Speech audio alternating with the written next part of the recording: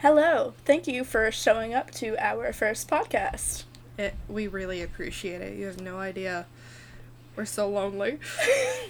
We've been trying for 3 months to do this, guys. 3 long months. We've lost people. It's been a long journey. I also forgot how to do research since high school, and it's only been rough. 7 years. I forgot how much I used to bullshit, because I can't bullshit. I can't bullshit on this.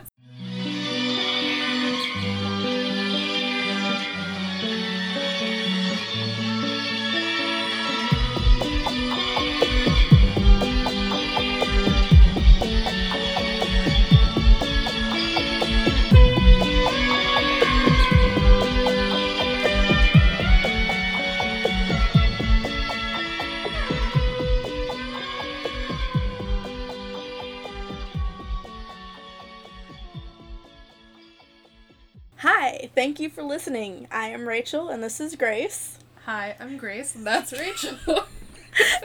And we are Myths and Misfortunes. Welcome to the show. So, a little bit about us. We have been friends for the past 15 years since we were wee little 10-year-olds. Yeah, 5th grade. Yeah, just a real long time. Now we're 25. Oh, well, almost. I'm almost 25. You're almost 25. I just turned 25. Happy late birthday. Happy early birthday. Forgot to give you that time plant. It's okay. I still have to pull up the peppermint for you. No, it's okay. We are fans of true crime and paranormal.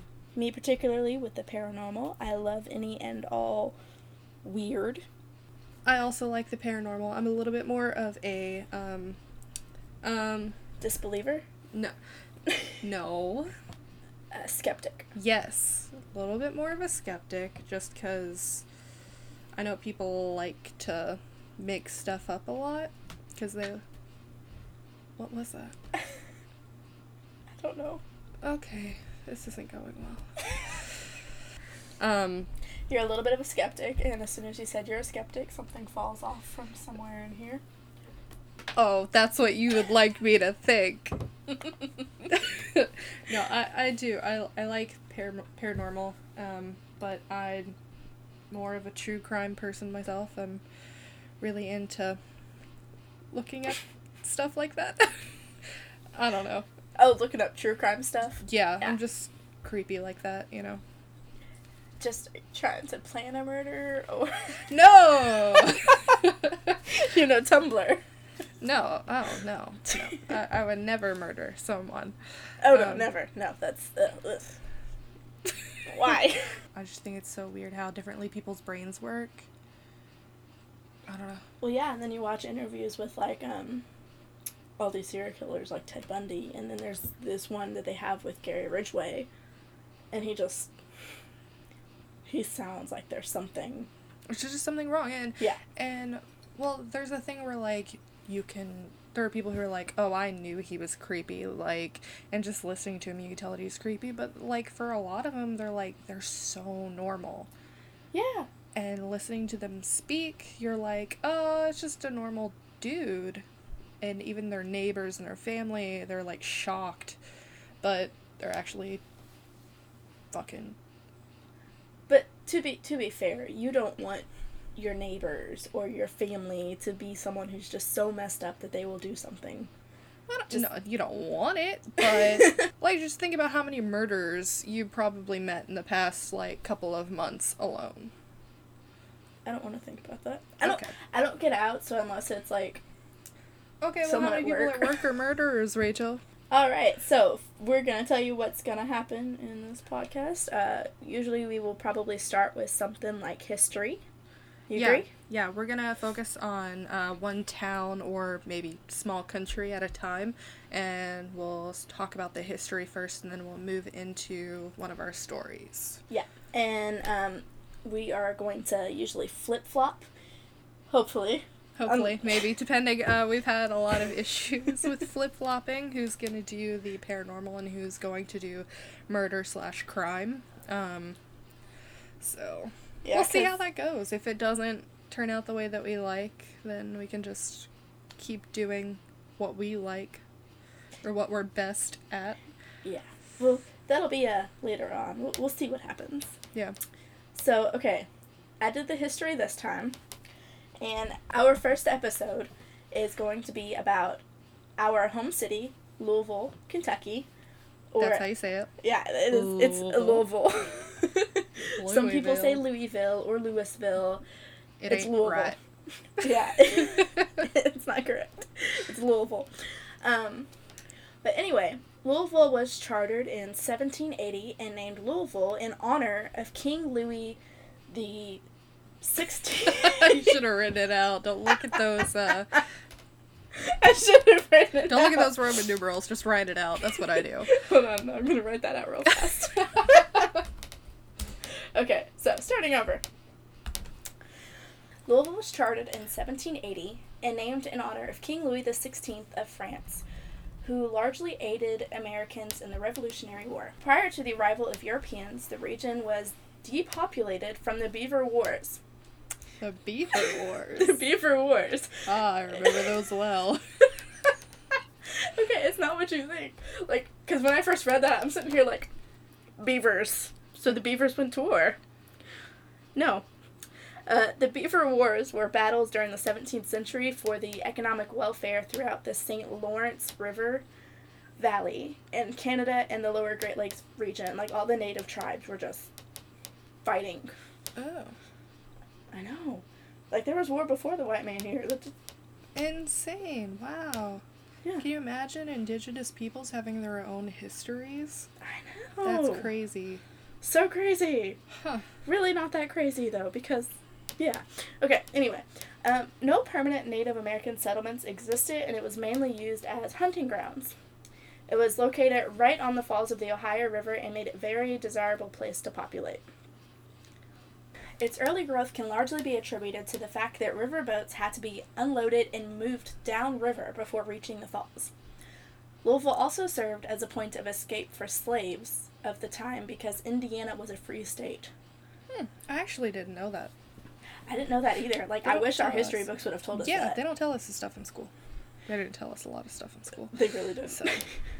By 1828, Louisville's population surpassed 7,000, which pretty big for 1828, and became Kentucky's first city. In 1839, a precursor to the Kentucky Derby was held at Old Louisville's Oakland Race Course. I didn't know they had a precursor to the Derby. I didn't either. I just thought it was like, Derby, it's... Yeah, Derby. like I thought the Derby just started happening because people were like, oh, look, horses, let's race them, see what we can get. Sounds about right, yeah. Yeah. Over 10,000 specters attended the 2-horse race. Only 2 horses. What is ours now, like 10? That's it? Yeah, it was only 2 horses. The race was held for 36 years before the first Kentucky Derby and was the popular competition to test the quality of racehorses. So, is that like 2 horses a year, or is that like 2 horses per race? Am I just reading too much into that? 2 horses a race. Okay. Yeah. No, wait. 10,000 specters attended the 2-horse race. Yeah, it was just a 2-horse race. Because you know the Derby is like, what is it, 7, 8, 9? Yeah. For one race. Right. A quick little 2-minute race. You got 7, 8, 9 horses, and they had 2 horses. Okay. But it was used to test the quality of the race horses. Oh. Because, you need to know how fast a horse can run. Zoom, zoom. Yeah, I guess at that time. Did they have cars? What did they invent cars? 1822? 28? Cars were invented. First true automobile was created in 1885/1886. Okay, so this was before cars. Okay. So yeah, just in case they wanted to have a little drag racing with horses and buggies. Yeah. Okay. Louisville became a major center for sales of horses and other livestock. I guess, yeah, because we're pretty close to the river.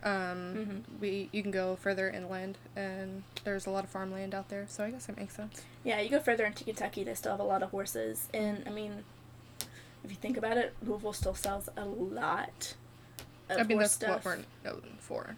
So, horses. Oh, yeah. Yeah. Horses and bourbon. Yes. And it's not bourbon unless it's from Kentucky. I should have taken some allergy medicine. Yeah. One of my bosses at work, she works over at the tack shop over by Churchill Downs. And she tells me all the time about all the stuff that they sell. She actually crochets the blankets that they put under the saddles. Oh. Yeah, and they're pretty too. She sewed me a few of them. I don't really watch horse races, so I didn't know that was a thing that they did. I don't think it's a thing they do for race horses, but more so for, like, pet horses. Oh. Okay. That's okay. To, you know, really comfort level. It gives a padding between the saddle, bareback. And the first Kentucky Derby was held on May 17th, 1875 at the Louisville Jockey Club Track, which was the original name of Churchill Downs. Oh. I like Churchill Downs better. I do too, because Louisville Jockey Club Track just sounds a little... mannish. Yeah. Yeah. Boys only. Boys only allowed here, guys. Louisville was considered a major stronghold for the Union forces during the Civil War. This kept Kentucky strongly a Union state, despite all of the Confederate proud Kentuckians. Although the state of Kentucky declared itself a neutral state early on in the war, they were a Union state. By the end of the war, Louisville hadn't been attacked once, while surrounding areas suffered skirmishes and battles. After 1865, returning Confederates took political control over the city. This led to the thought that Louisville joined the Confederacy after the war was over. So, I wonder where all those Confederates came from. Go figure, when it's run by women and children, it's... Yeah. Yeah. 8 whiskey distilleries opened on 7th Street Road after the end of the Prohibition. Just a little fun fact there. I think I've been to a strip club on 7th Street. There's strip clubs everywhere. I know. On March 27th, 1890, the city was devastated and downtown nearly completely destroyed when an F4 tornado struck. What year was that? 1890. Roughly 74 to 120 people were killed, and about 200 were injured. Dang. I promise. This comes up later. This comes up in my story. Oh, okay. Yeah, fun times. And then the famous Waverly Hill Sanatorium opened in 1910 to house tuberculosis Tuberculosis? Okay, Sean Connery. The famous Waverly Hill Sanatorium was opened in 1910 to house tuberculosis patients and remained open until 1961. In 1963, it was then used as a retirement home until 1982. And then, of course, recently they decided they wanted to turn it into a hotel, but that has kind of been halted temporarily. Yeah, I think they still make money for Halloween and stuff like that, right? Haunted house has ghost tours. I mean, yeah. Because that place haunted as fuck. Now, see, when I went, though, I didn't feel anything until the 4th floor. The 4th floor, that was creepy. But I don't know. I've never been. I don't know. I've never really, A, had anyone to go with, and B, I've never really, like, wanted to go. Well, I mean, my grandma lives over there, so we drive by it all the time. Yeah. That's literally the only time I've ever been near it, is when I went to your grandma's house. And then you get all of my mom's fun stories of when she used to ride up there on her bicycle when she was a kid. I've never heard a single one of those. Haven't. I haven't heard any. No. Okay. I'm going to have her tell you later. Okay. A lot of fun stories. Where was I? In 1914, the city of Louisville passed a racially based residential zoning code. Thanks to one awesome man named William Worley. He actually really is awesome. Court struck down the zoning law, ruling that it violated the 14th Amendment's Due Process Clause. Fuck yeah. Yeah. Go for it. All right. This guy's a hero. I really am just doing a general summary of all the big things that have happened in Louisville. In 1937, 19.17 inches of rain fell in Louisville. By January 27th, the Ohio River had raised 30 feet out of its flood banks. This resulted in the Great Flood of 1937. My great-great-grandfather was actually shot and killed during this time for his medicine. What? My grandpa's father. On your mom's side or your dad's side? On my mom's side. Okay.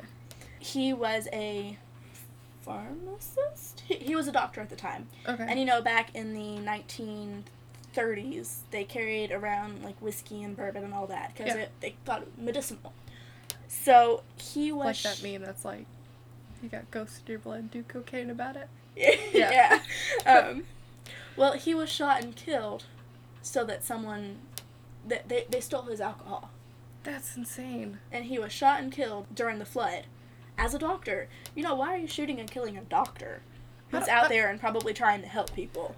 Did they know that he was a doctor? Yeah, they stole his whiskey from his medicine bag. Oh, yeah. He had like a whole he had like a whole thing of Okay. Yeah, no, they shot and killed him for the whiskey because that was very medicinal at the time, and actually my dad still takes it for when he's got like a scratchy throat. Yeah, like there's like a hot toddy, how it has like whiskey and honey, and it's got Oh, I bet that's really good. Horehound and yeah, I bet that's really good for a sore throat. Anyway, the flood submerged like 60 to 70% of the city. Oh crap! I know, right? I knew it was bad. But I didn't know it was like 70% of the city. No. And it resulted in a complete loss of power for 4 days, which is understandable, but also. That's like 4 days. That's 4 days. If we didn't have electricity for 4 days, I mean, there are a lot of places that now like have gone without power or without supplies for a really long time, but yeah, it's one of those things that in this day and age you can't really fathom. Yeah, until it like happens to you, and it seems that's crazy. So, and this actually brings us pretty much up to date. Louisville goes through patches of urban uprisings where parts of the city begin to thrive, and it's kind of like Louisville is its own breathing being. Like, if you notice, like, recently Hikes Point has gotten up and is looking, like, really nice again, whereas Fern Creek looking a little down in the dumps, but, I mean, it's all going to come back up again. So, living, breathing thing. Living, breathing, beaker. It's a living, breathing being. I genuinely didn't know half of that. I know! Like, fun little stuff that... What do you keep looking at? I keep thinking that I'm hearing, like, somebody at the door. I know, I am too, but I know there's no one out there. It's just my ghost, it's fine. Yeah, it's your ghost. He's just coming to say hi. Kind of a dick. I mean, following you to work, yeah. Alright, is that the end of your history? Yeah, that's the end of the history. I mean, we're fairly up to date. If you want to know anything else, just give us an email. We'll have to make an email. Okay, so this week, at least, for this episode, I'm doing not... it's true crime. It's not a murder, per se. It's unsolved. Oh. I know. I usually hate those. They really upset me.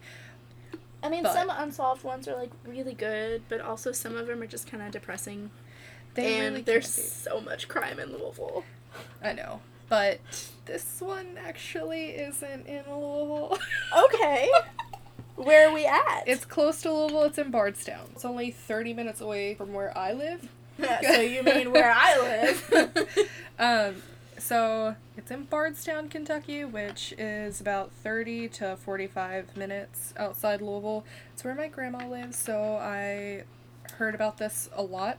Not my grandma, my great-grandma. On dad's side? Mom's side. Okay.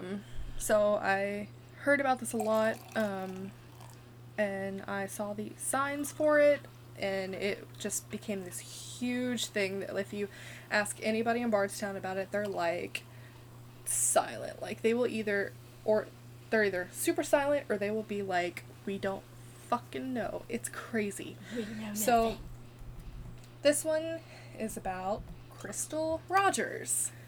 Never heard of her. Which I find so crazy because I feel like it's... Well, okay. So, Crystal Rogers. My sources for this, by the way, Crime Junkie, another podcast called Unresolved. Thank you, podcast. Not just stealing from podcasts, I promise. I also got some information off of WHAS 11, WDRB, and Oxygen because they did a special on Crystal Rogers. Like you being responsible and sourcing your sources. You didn't get any sources? Mm-mm. Oh. Google. That is my source. Wow. Google and Wikipedia. As I recall, those are not proper sources. However, anyway, so this is Crystal Rogers, just showing Rachel a picture. Oh, okay. Alright, so. Very blonde. Yes. Cute nose. She was... What a weird thing to say. So, Crystal Rogers, age 35, devoted mother of 5. She was last seen July 3rd of 2015. Jeez. Yeah. So recent. Yeah, it's very recent. The 4th anniversary of the date she went missing, they just had a vigil for her, and it was all over the news, so I was really surprised that you didn't see anything about it, so... Oh, what is the news? I don't watch that. Rachel. Grace. No, I do watch it. I just... it depresses me. Yeah, in this day and age, it's not surprising. Last seen July 3rd, 2015. The last person to see her was the father of her youngest child and her boyfriend at the time, Brooks Houck. Her family didn't hear from her on the 4th of July and thought it was really weird because, you know, Everyone talks on the 4th of July. Yeah, like, the 4th of July, it's like... Especially obviously. family, yeah. Yeah, like, you go, you do fireworks, all that stuff. Well, and if you have young kids, too, I mean, you want to bring the kids over to Grandma and Grandpa and light off some sparklers. Sprinklers. Just sprinkle the fireworks all over your children. Sprinklers, too, if it's hot enough. You just turn it on and kids jump around in the front yard. Yeah. Her family thought it was really weird because they'd never heard from her. Her mother reported her missing on the 5th. Okay. Not Brooks, who was the last person to see her. July 5th, the same day that her mother reported her missing, Crystal's maroon Chevy Impala was found abandoned along the westbound side of the Bluegrass Parkway around mile marker 14. The car had a flat tire. Her keys, purse, and cell phone were all still inside. Wow, she was kind of far away from home. That's down by PRP? Bluegrass Parkway. Yeah, that's kind of far away. Not totally, because part of Bluegrass Parkway goes through Bardstown. Okay. Right? I did not look up geography for this. I am fact-checking. Because the only place that I've seen Bluegrass Parkway is down by my grandma's. Like, you have to go through Valley Station. Bluegrass Parkway, Bardstown, Kentucky. Yeah, detour through Bardstown. Okay. Oh, yeah, near Bardstown. Yep. Yeah, Bardstown, Elizabethtown. Versailles. And then you got me, your good old French speaker, Versailles. I know. Every time I see it, I want to say Versailles, but they say it Versailles, and, you know, we say Louisville. And yeah, so, I mean, I get it. But just one of those things that, the real word is Versailles. But anyway, yeah, her car had a flat tire, her keys, purse, and cell phone were all still inside. Which, 2 days later, not good. Yeah, and you don't leave your cell phone. No one leaves their cell phone anymore. Even if it's dead, I know more people who bring a charger with them. Even if you don't have a charger, like, if I didn't have a charger, I would still bring my phone, because literally everybody else will probably have a charger. Oh, yeah. I mean, if it's not compatible with yours, they know someone who has one. I didn't bring my charger, so, like, well, we also have the same port, so. Yeah. But, so her dad said that she wouldn't lift her car there. Mm-hmm. On the side of the road like that because she had a flat tire previously and she wouldn't pull over. She would drive on that flat tire to the nearest exit, so she would be in a populated area. Yeah, which is a smart thing to do. Yeah, and which, honestly, I don't know if I do that because I've pulled over on this side of the road before. To be fair, the only time I had a flat tire was when I was 17 and went to go see... Ugh. I know. Fuck that guy. Pulled off of Gene Snyder onto Preston Highway, and I hit a really slick patch, like an oil patch. It had just rained. So, and my tires were, like, really old. Yeah. So that was an old car. Yeah. The tires were, like, really old. So I slid on the oil patch, and my car literally jumped up onto the median. What? Yeah, it did. And one of my tires was flat. And I didn't know it, so I started motioning to the guy who was, like, in front of me. Like, hey, can you let me over? And he just kind of looked at me, and he pointed down at my tire. He was like, your tire's flat. I'm like, what? So I got out of my car, my freaking tire's flat. And then a police person shows up. Is anyone coming to help you? I was like, yeah, I called my dad. I can't. No. Okay. But, I mean, if that police person hadn't showed up. Yeah. You could have. No. Anyway. So, this is Brooks Houck. Yeah. Yeah. It's in the eyes. Mm-hmm. So, right away, things are not right with this guy. He said that the last time he saw her was around midnight on July 3rd. He said that she stayed up playing games on her phone and he went to bed.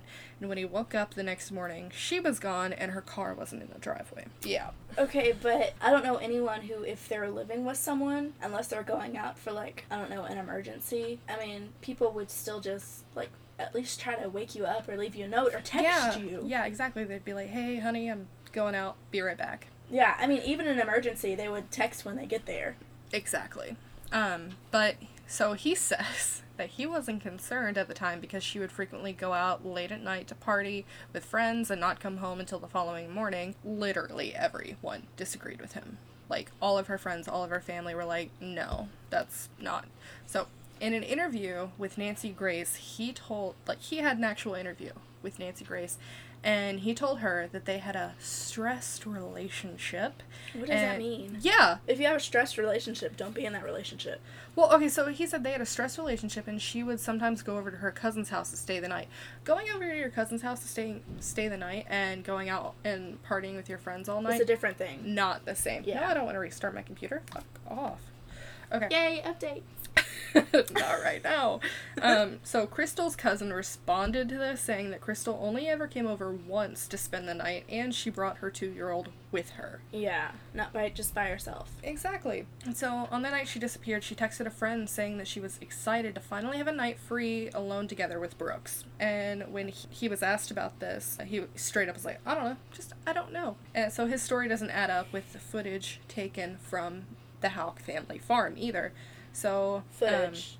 They have a security cam? They have security cams. Oh, look at you guys. So the footage on their family farm shows the two of them going to the farm and only Brooks leaving. So where is she? Exactly. There's no information. Like, he was just like, I don't know, we went to go feed the animals and we left. But it didn't show her coming back. Yeah. Afterwards, Crystal's sister said that Brooks didn't offer to help search for her or help out the family. He said... This guy gives me a bad taste. Dude. He said he was helping search efforts behind the scenes. Oh, what does that mean? Doing paperwork? What kind of paperwork? Mm-hmm. Filling out a So, a death certificate? Yeah, thank you. I was trying to say a mortuary. Yeah, he became a mortician. No, so he said he was helping efforts behind the scenes, and he maintains that he's 100% innocent, despite the fact that he's considered to be a suspect. So, when police were looking into Crystal's disappearance, Brooks took a polygraph, and it was inconclusive. The thing about polygraphs, most of the time they're not admissible in court, because they usually, like, indicate stress.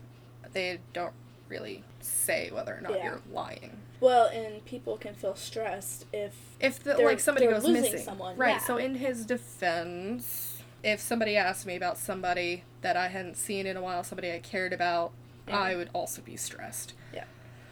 Whatever. Well, but also, if you didn't care about them as much as you say you did, and it comes back as negative. Mm-hmm. Yeah.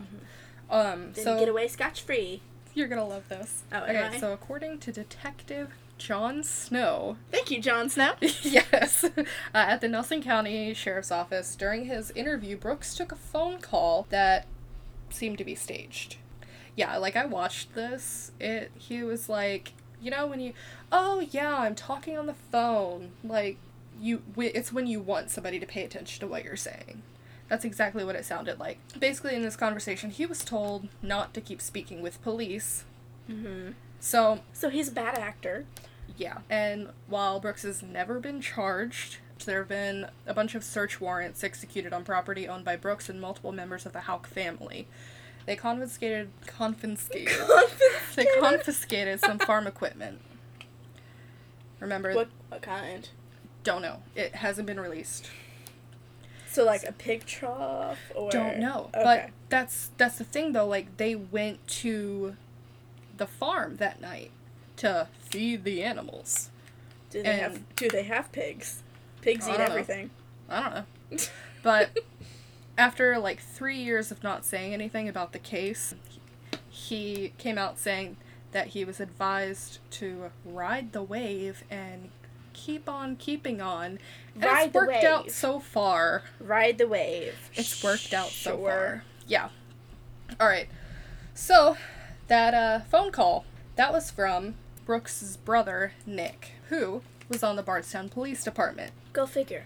Yeah, in Bardstown Police Force. He was fired, actually, following that phone call after a little while because he allegedly interfered with the investigation, which is just a good way of saying he was the other one on the end of that phone call.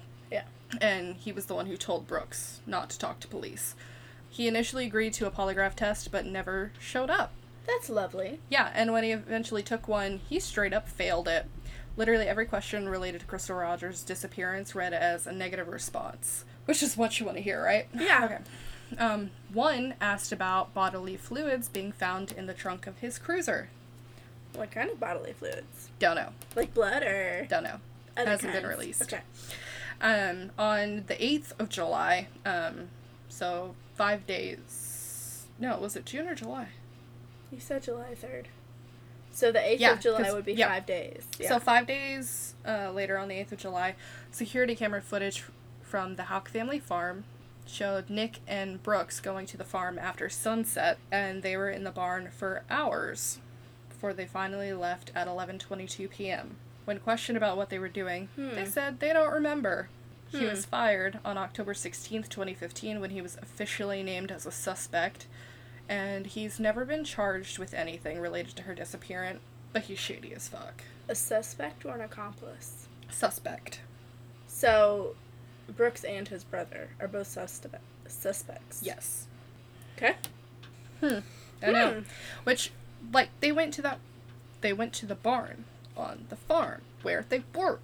5 days later, when Crystal didn't appear afterwards to leave on 5 days before. Yeah. So, Crystal Rogers, on the same day that Nick was fired, Crystal Rogers was presumed dead. Yeah. That's horrible. Yeah. At the time Crystal went missing, Nick was using a white sedan owned by his grandmother that was conveniently sold soon after. Mm-hmm. Conveniently. Conveniently.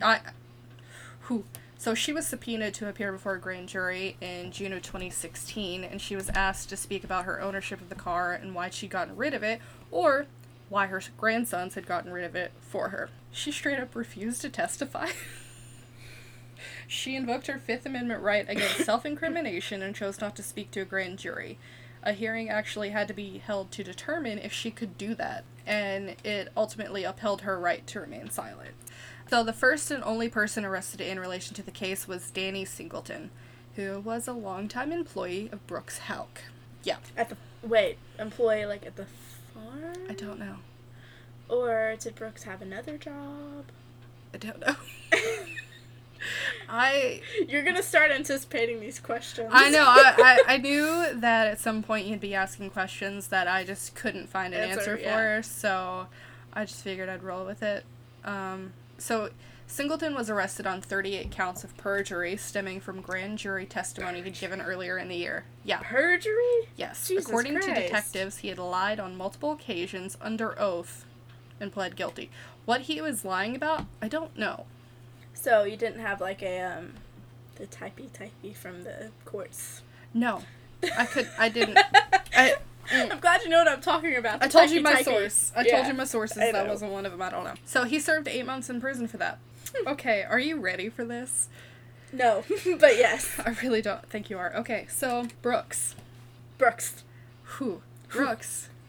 Got a new girlfriend. Jesus Christ. You don't deserve one. You know, because after a while, you move on. I don't know when they started dating. Doesn't really matter. But his How new long? girlfriend. I don't know. What year is this? Don't know. 2015? I don't know. Rachel, stop asking. Because 2015, you shouldn't be moving on that early. I doubt it. Especially if she just randomly went missing. You'd still be searching. So if you really loved her. His new girlfriend's name is Crystal, and she looks a little similar. So he's got a type. Mm-hmm. She was arrested for stealing signs that the family had helped put up so people who live here probably will, like, remember the signs that said, "Bring Crystal home." Mm-hmm. And they were up for, like, a really long time, like, for a very long time. She ripped them down. Like, she was arrested for it. Okay, but also, why would she rip them down? She has no reason to rip them down. I don't know if it's because, like, she was angry that her boyfriend was being accused, or if it's just, like, she really fucking hated her. I don't know if she even knew her. But typical girlfriend, like, disliking the ex-girlfriend syndrome. I guess. I don't know. It's really crazy, which I don't know why you would hate the ex-girlfriend if they might be dead. Like, she's presumed dead, so... Okay, so here's where things get real weird. This is where a conspiracy comes in. Okay, can I just throw something in real fast? Yeah. I don't think it's so much that disliking the ex-girlfriend as it is disliking the boyfriend. Because I know one of my exes had a friend who passed that he admitted to me that he had a thing for. And I, like, hated her. Even after she had passed, I hated her. But I couldn't figure out why I hated her. Because I liked her. She was a nice girl. Just a friend that he had. A special friend. But, no, I mean, she was a really nice girl, and I hated her, but just, she was a nice girl, and I hated her because of him. Yeah. Yeah, I guess that kind of makes sense. So, I mean, I can kind of relate a little bit, but I wouldn't... Yeah, but, like, go about tearing you're signs messing down with someone's family. Yeah. Somebody, like, a family that's, like, in mourning. Yeah, I wouldn't do that at all, because that's just... Oh, do you want to see her? I have a picture of her. Yeah. That's just crossing a line, to be honest. I keep bumping into the This is her. Oh, wow, she really does look like her. Different eye shape, though. Yeah. And a little bit older. Yeah. I don't know. I don't actually know how old she is. She looks just a little bit older. Okay, so... Conspiracy. Conspiracy. Oh, yeah. Dap. Okay. Did you say dap? Yeah. Damn. Crystal's parents, Tommy and Which Crystal? Missing Crystal? Yes. Okay. Crystal Rogers' parents, Tommy and Sherry Ballard, made sure to keep Crystal's story in the media. They appeared on locally and nationally syndicated TV shows like Nancy Grace. Mm-hmm. Sherry's mainly been the voice of the family, being more active in the media, while Tommy worked more behind the scenes, arranging searches, putting up signs. The signs that a lot of us are familiar with, Bring Crystal Home. Tommy began conducting his own independent investigation full-time to try to figure out what happened to his daughter. Like dads do. Right. He literally, like, he was able to do things that police weren't able to do because police have restrictions, whereas he could, like, go anywhere, talk to anybody. Well, because if police don't follow the restrictions, then the case gets pretty much thrown out the window. Right. So, in the fall of 2016, he told Sherry that he was sure that he was being followed. He seemed to think that he was getting close to cracking the case and was constantly aware of his surroundings, to the point where people kind of thought that he was becoming a little bit paranoid. Mm-hmm. I don't think he was, because on November 19th, 2016, Tommy went hunting with his 11-year-old grandson on private property belonging to the Ballards. Yeah. And when his grandson went back to the truck, probably to get something they'd forgotten, Tommy was shot. What? Yeah, like center mass, straight in the chest. Oh my. Yeah. With a gun, right? Yes. Because you said shot, and I'm sitting here because hunting, I'm thinking like bow and arrow, like... honey. With the gun. Oh, what a jackass. Yeah. So, some people are like, oh, it's probably just a hunting accident, but they were both, like, wearing bright orange vests. Like, Tommy was an avid hunter. He knew what he was doing. Mm-hmm. So, it's not like he didn't know what to wear. And so, basically, his grandson called 911, but by the time that they got there, it was too late. Oh, I feel so bad for that poor boy. Yeah, like, I can't even imagine, like, being the one to find somebody. Well, and you said he was, what, 11? Yeah. Like, that just... Yeah. Like... For your mother to go missing, and then... Or, I don't know, actually, if it was Crystal's kid. It might have been her sister's. Well, even for your aunt to go missing. Yeah. Like, for anyone in your family to go missing that you are probably more than likely close with. Yeah. And then also coming and finding your grandfather, who, again, you're probably close with if you're going hunting together, and finding him shot, that... Extremely traumatic, yeah. This poor boy, I hope he's gotten some counseling. I mean, it just... I hope so. It's really sad. Yeah. So the case has been kept under wraps and is only labeled as a death investigation, despite the fact that it was on... it's being worked as if, it was a homicide investigation because they have to work all the angles. But it's technically labeled as a death investigation. Because they have no body to determine if it's homicide or not. Huh? They have no body to determine if it's homicide or not. They have his body? I don't know what you mean. Oh, you're talking about the grandfathers. I thought you were still talking about Crystal Rogers. No. Tommy's case is held under wrap. Okay. It's labeled as a death investigation. Gotcha. How would he be able to shoot himself point blank? No, they think that somebody might have snuck onto their land and they might have been hunting and they might have accidentally shot him. In a bright orange vest. Yeah. But a lot of people, there haven't been any real leads. Yeah. And it's still unsolved, although many people, including the Ballard family, believes that the same person who shot Tommy is the same person responsible for Crystal's disappearance. I would believe that. Yeah. Okay. Trying to cover their tracks. So, what's weird about all of this is that a lot of people in the area think that Crystal's disappearance and Tommy's death is part of a larger conspiracy that involves 3 other murders. One of those is Jason Ellis. On May of 2013, Officer Jason Ellis left his partner at home. He was a K-9 officer. So he left his dog at home that day, and when he was on his way home, he saw a stack of freshly cut tree limbs blocking the ramp of exit 34 on the Bluegrass Parkway. So Louisville has a serial killer? I don't know. I hope not. But or Bardstown does. Some people just think it's a little suspicious that it's also the Bluegrass Parkway. Yeah.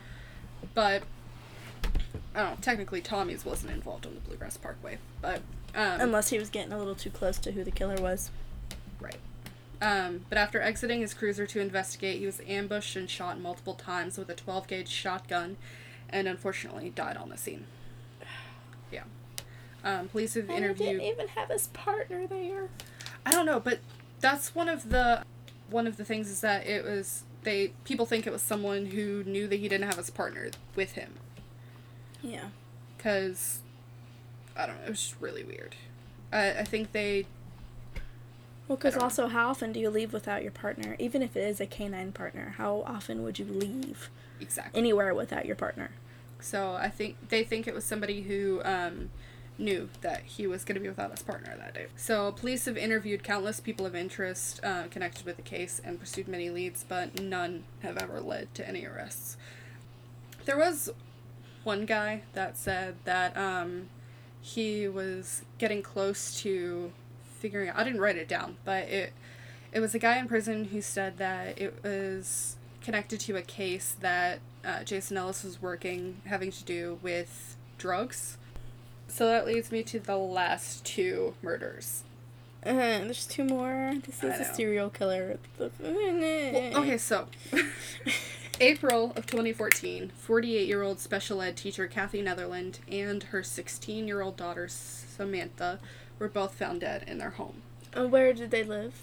Bardstown, or? Yeah. It was discovered that they were killed in 2 different ways. So this part is not great. Not great? Yeah. I mean, none of it's great. Not even remotely, but this part... So Kathy had been shot multiple times while Samantha had been bludgeoned about the head, with both women showing knife wounds to their necks. So both of their throats had also been slit. So you bludgeoned a kid to the head? Yeah. What kind of sick creep does that?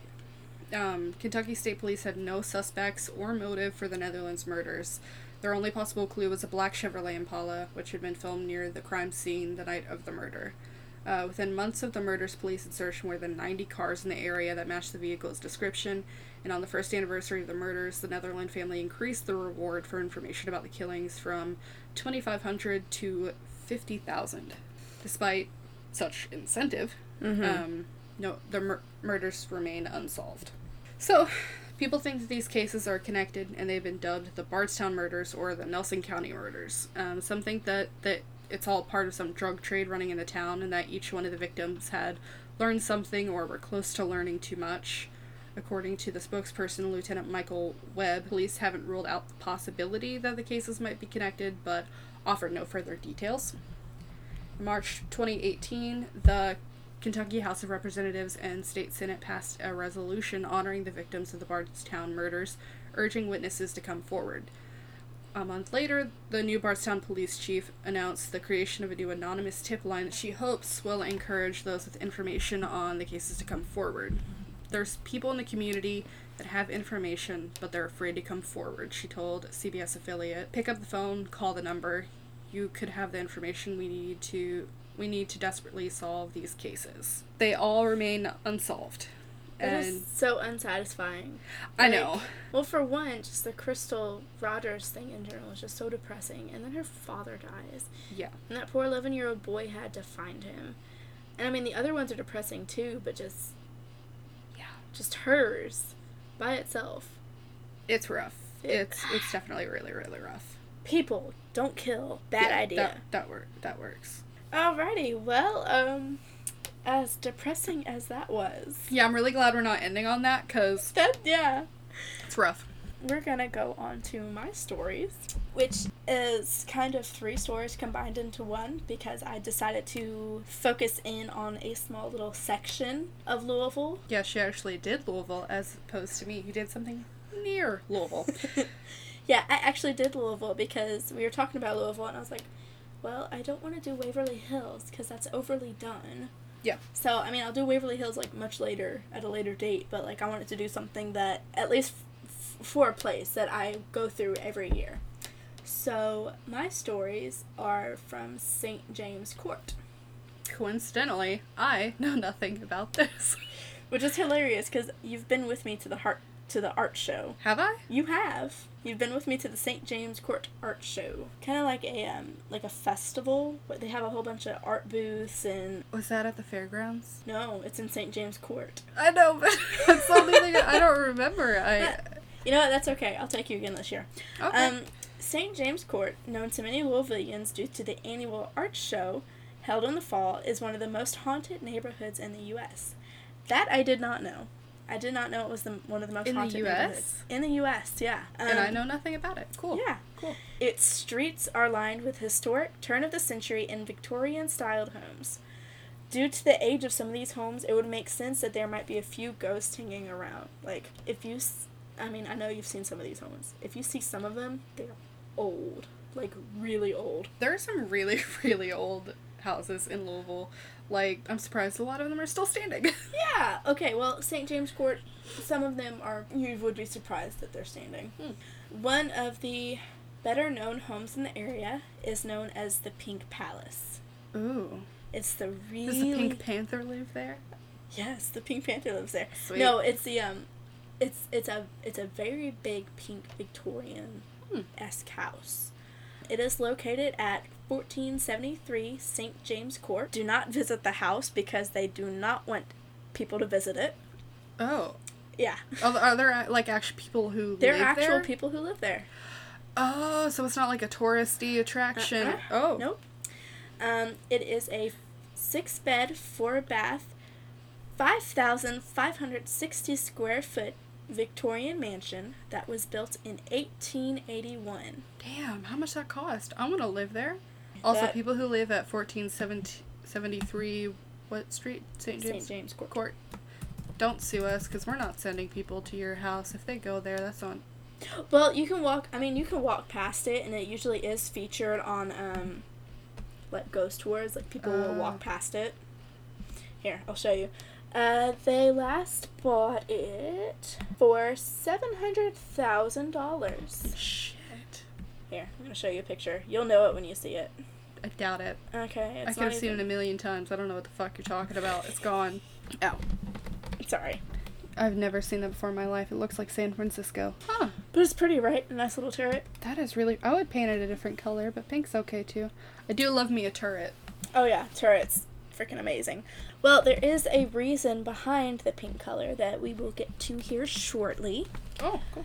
Let's see. I said it was built in 1881. It first began as a gentleman's club and casino before Las Vegas and Monte Carlo branded casinos with gambling connotations. Casinos served as a relaxing country getaway where the affluent could unwind from the stresses of the time. Well, gee, good for the affluent, I guess. I know, right? Like, stresses. Shh. You know who needed the relief from that stress? The poor people. Right. Yeah, but also they were country getaways. Not so much country in this case. Anyway, prestigious neighborhoods in Victorian England and America had their own casinos where families could meet for daily outings. Like, it was a family place. It wasn't just gentleman's club like here. The well-to-do residents of Louisville put their own little spin on this, and the casino became exclusively a male haven. Don't they always? Male residents of St. James Court and Belgravia Court in Louisville, Kentucky, used to relax and unwind from the stresses of that time, as I said, enjoying cigars, brandy, and stimulating conversations. What were they talking about? Hold on, I put in little quotations. That's not the only stimulating thing here. Ew! Dirty joke, what? This is why. It is also believed that their rather large closets located on the upper floors were used by ladies of the night to service male club visitors. Oh.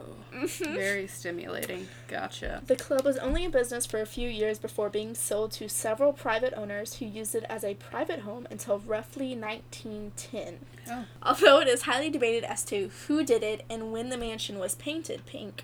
Oh. It is highly believed that the Women's Christian Temperance Union bought the mansion in 1910 and painted the building its famously pink color as a message concerning the alleged improper use of the premises during its earlier years. We're not affiliated with them. No, we're not. Yeah.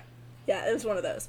Okay, now on to the ghost. Like all old houses, the mansion has its creaks and groans, of course. However, one of the owners is presumed to have not moved on after the 1897 sell date. Ooh. Right? Must be so confused by phones. Right, I bet he is too. And a lot of the things.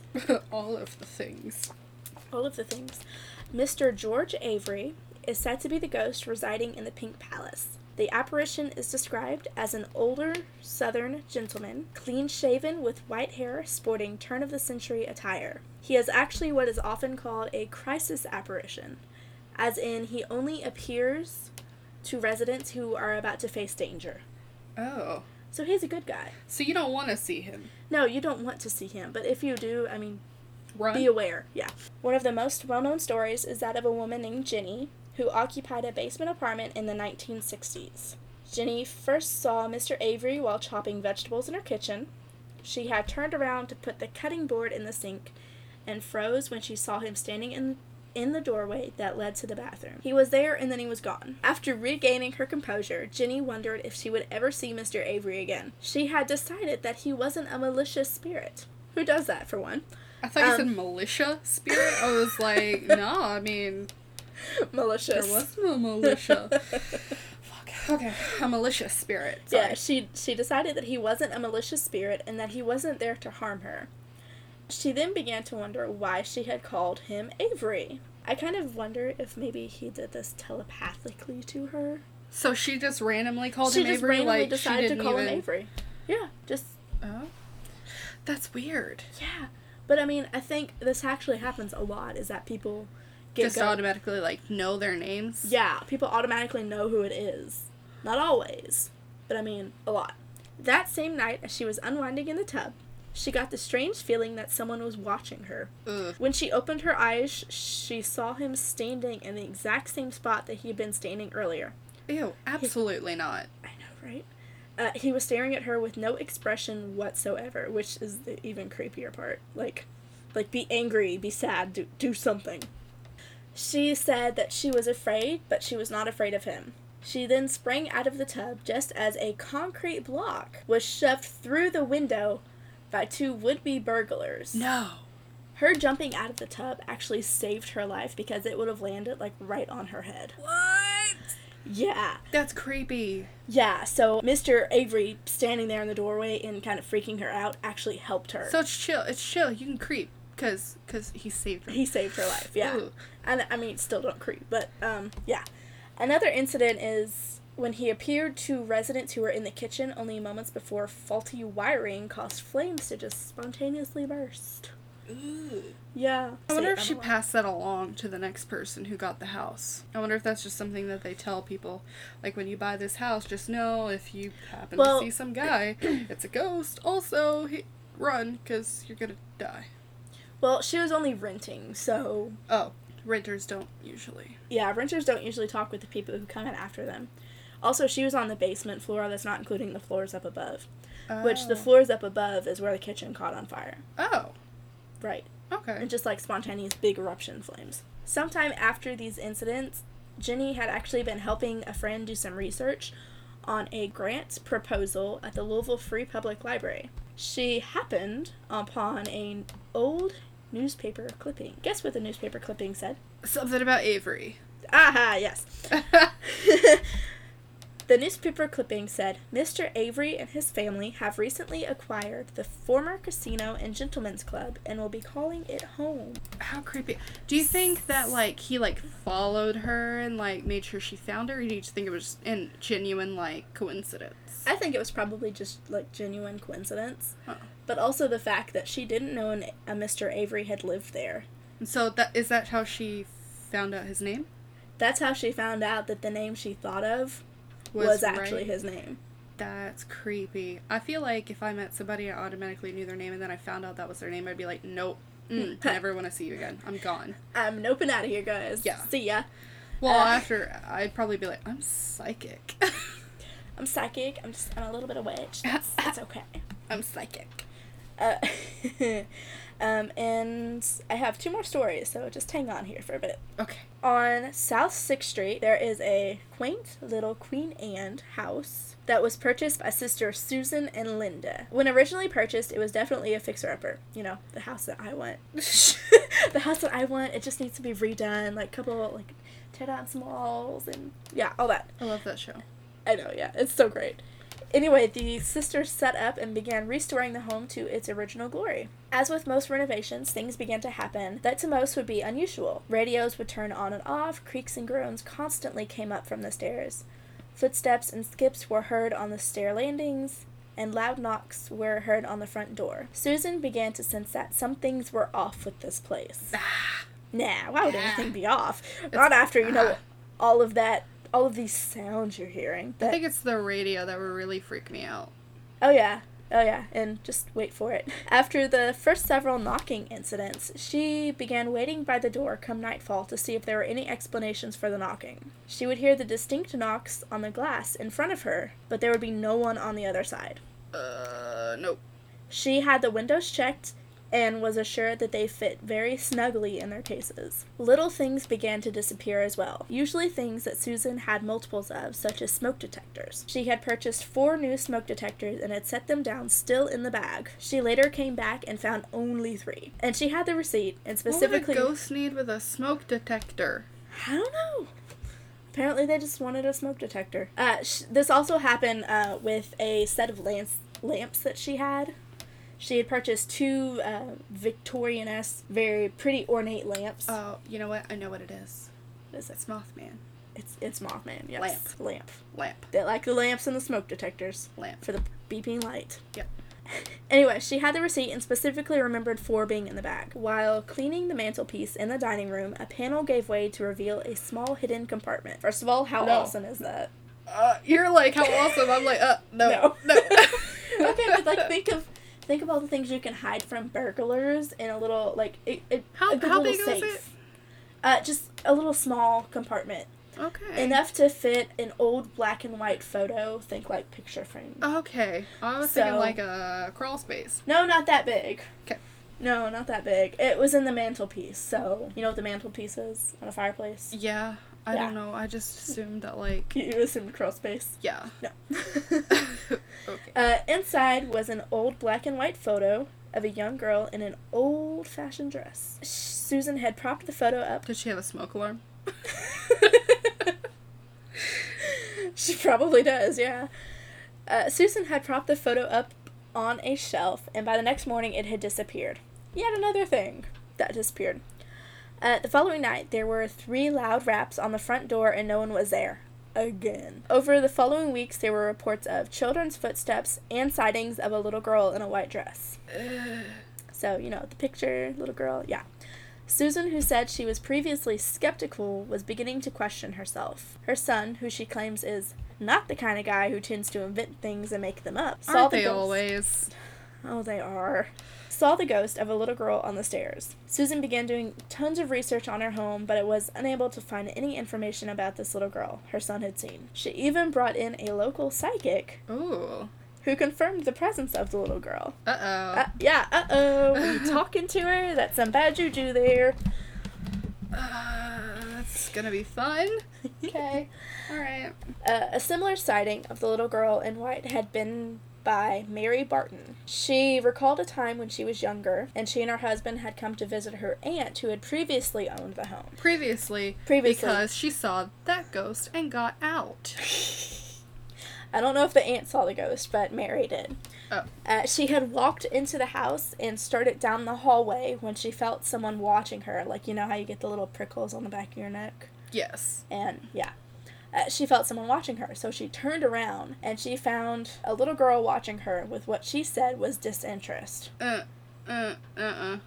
There were also several more unusual incidents that Mary could remember. Doors and windows would open and close on their own, and that's what you like? Like the front door? Or just random doors?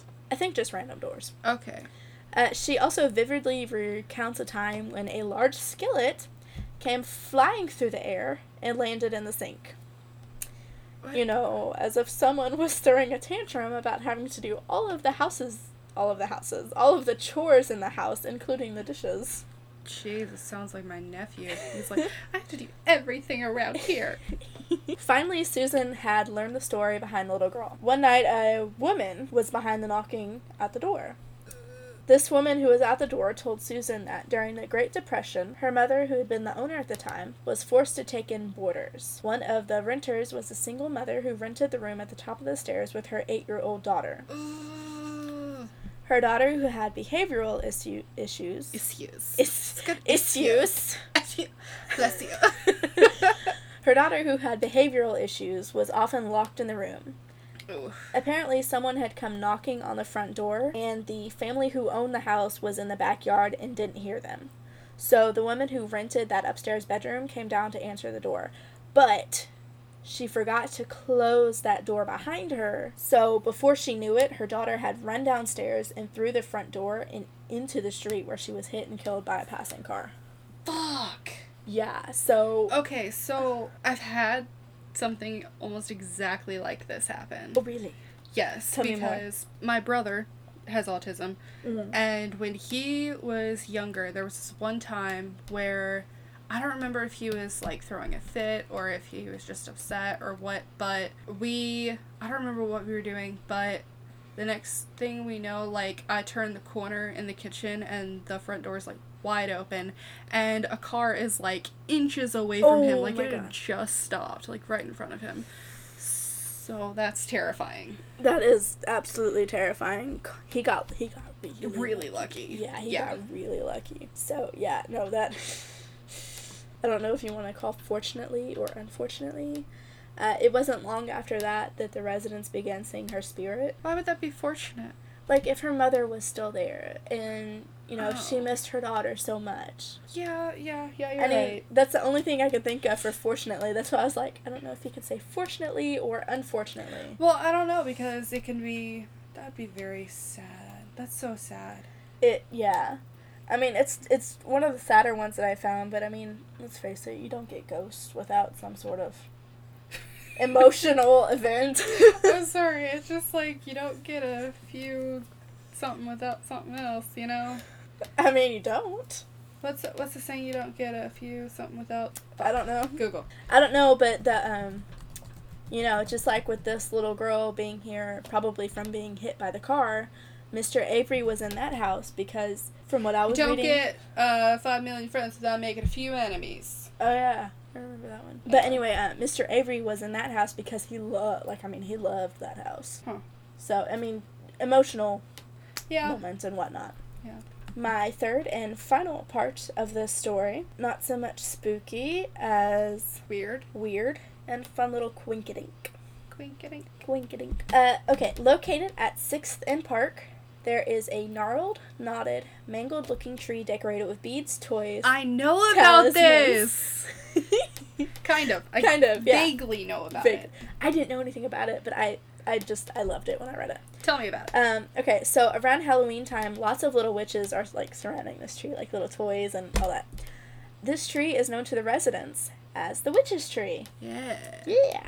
The name goes back to a legend that is over 100 years old. Before it was the tree riddled with twists in its branches and knots in its trunk, it was once a big, tall, beautiful maple tree.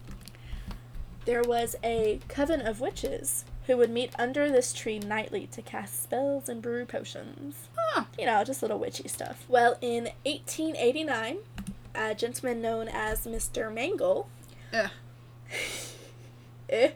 That's not a good name. No, it's not.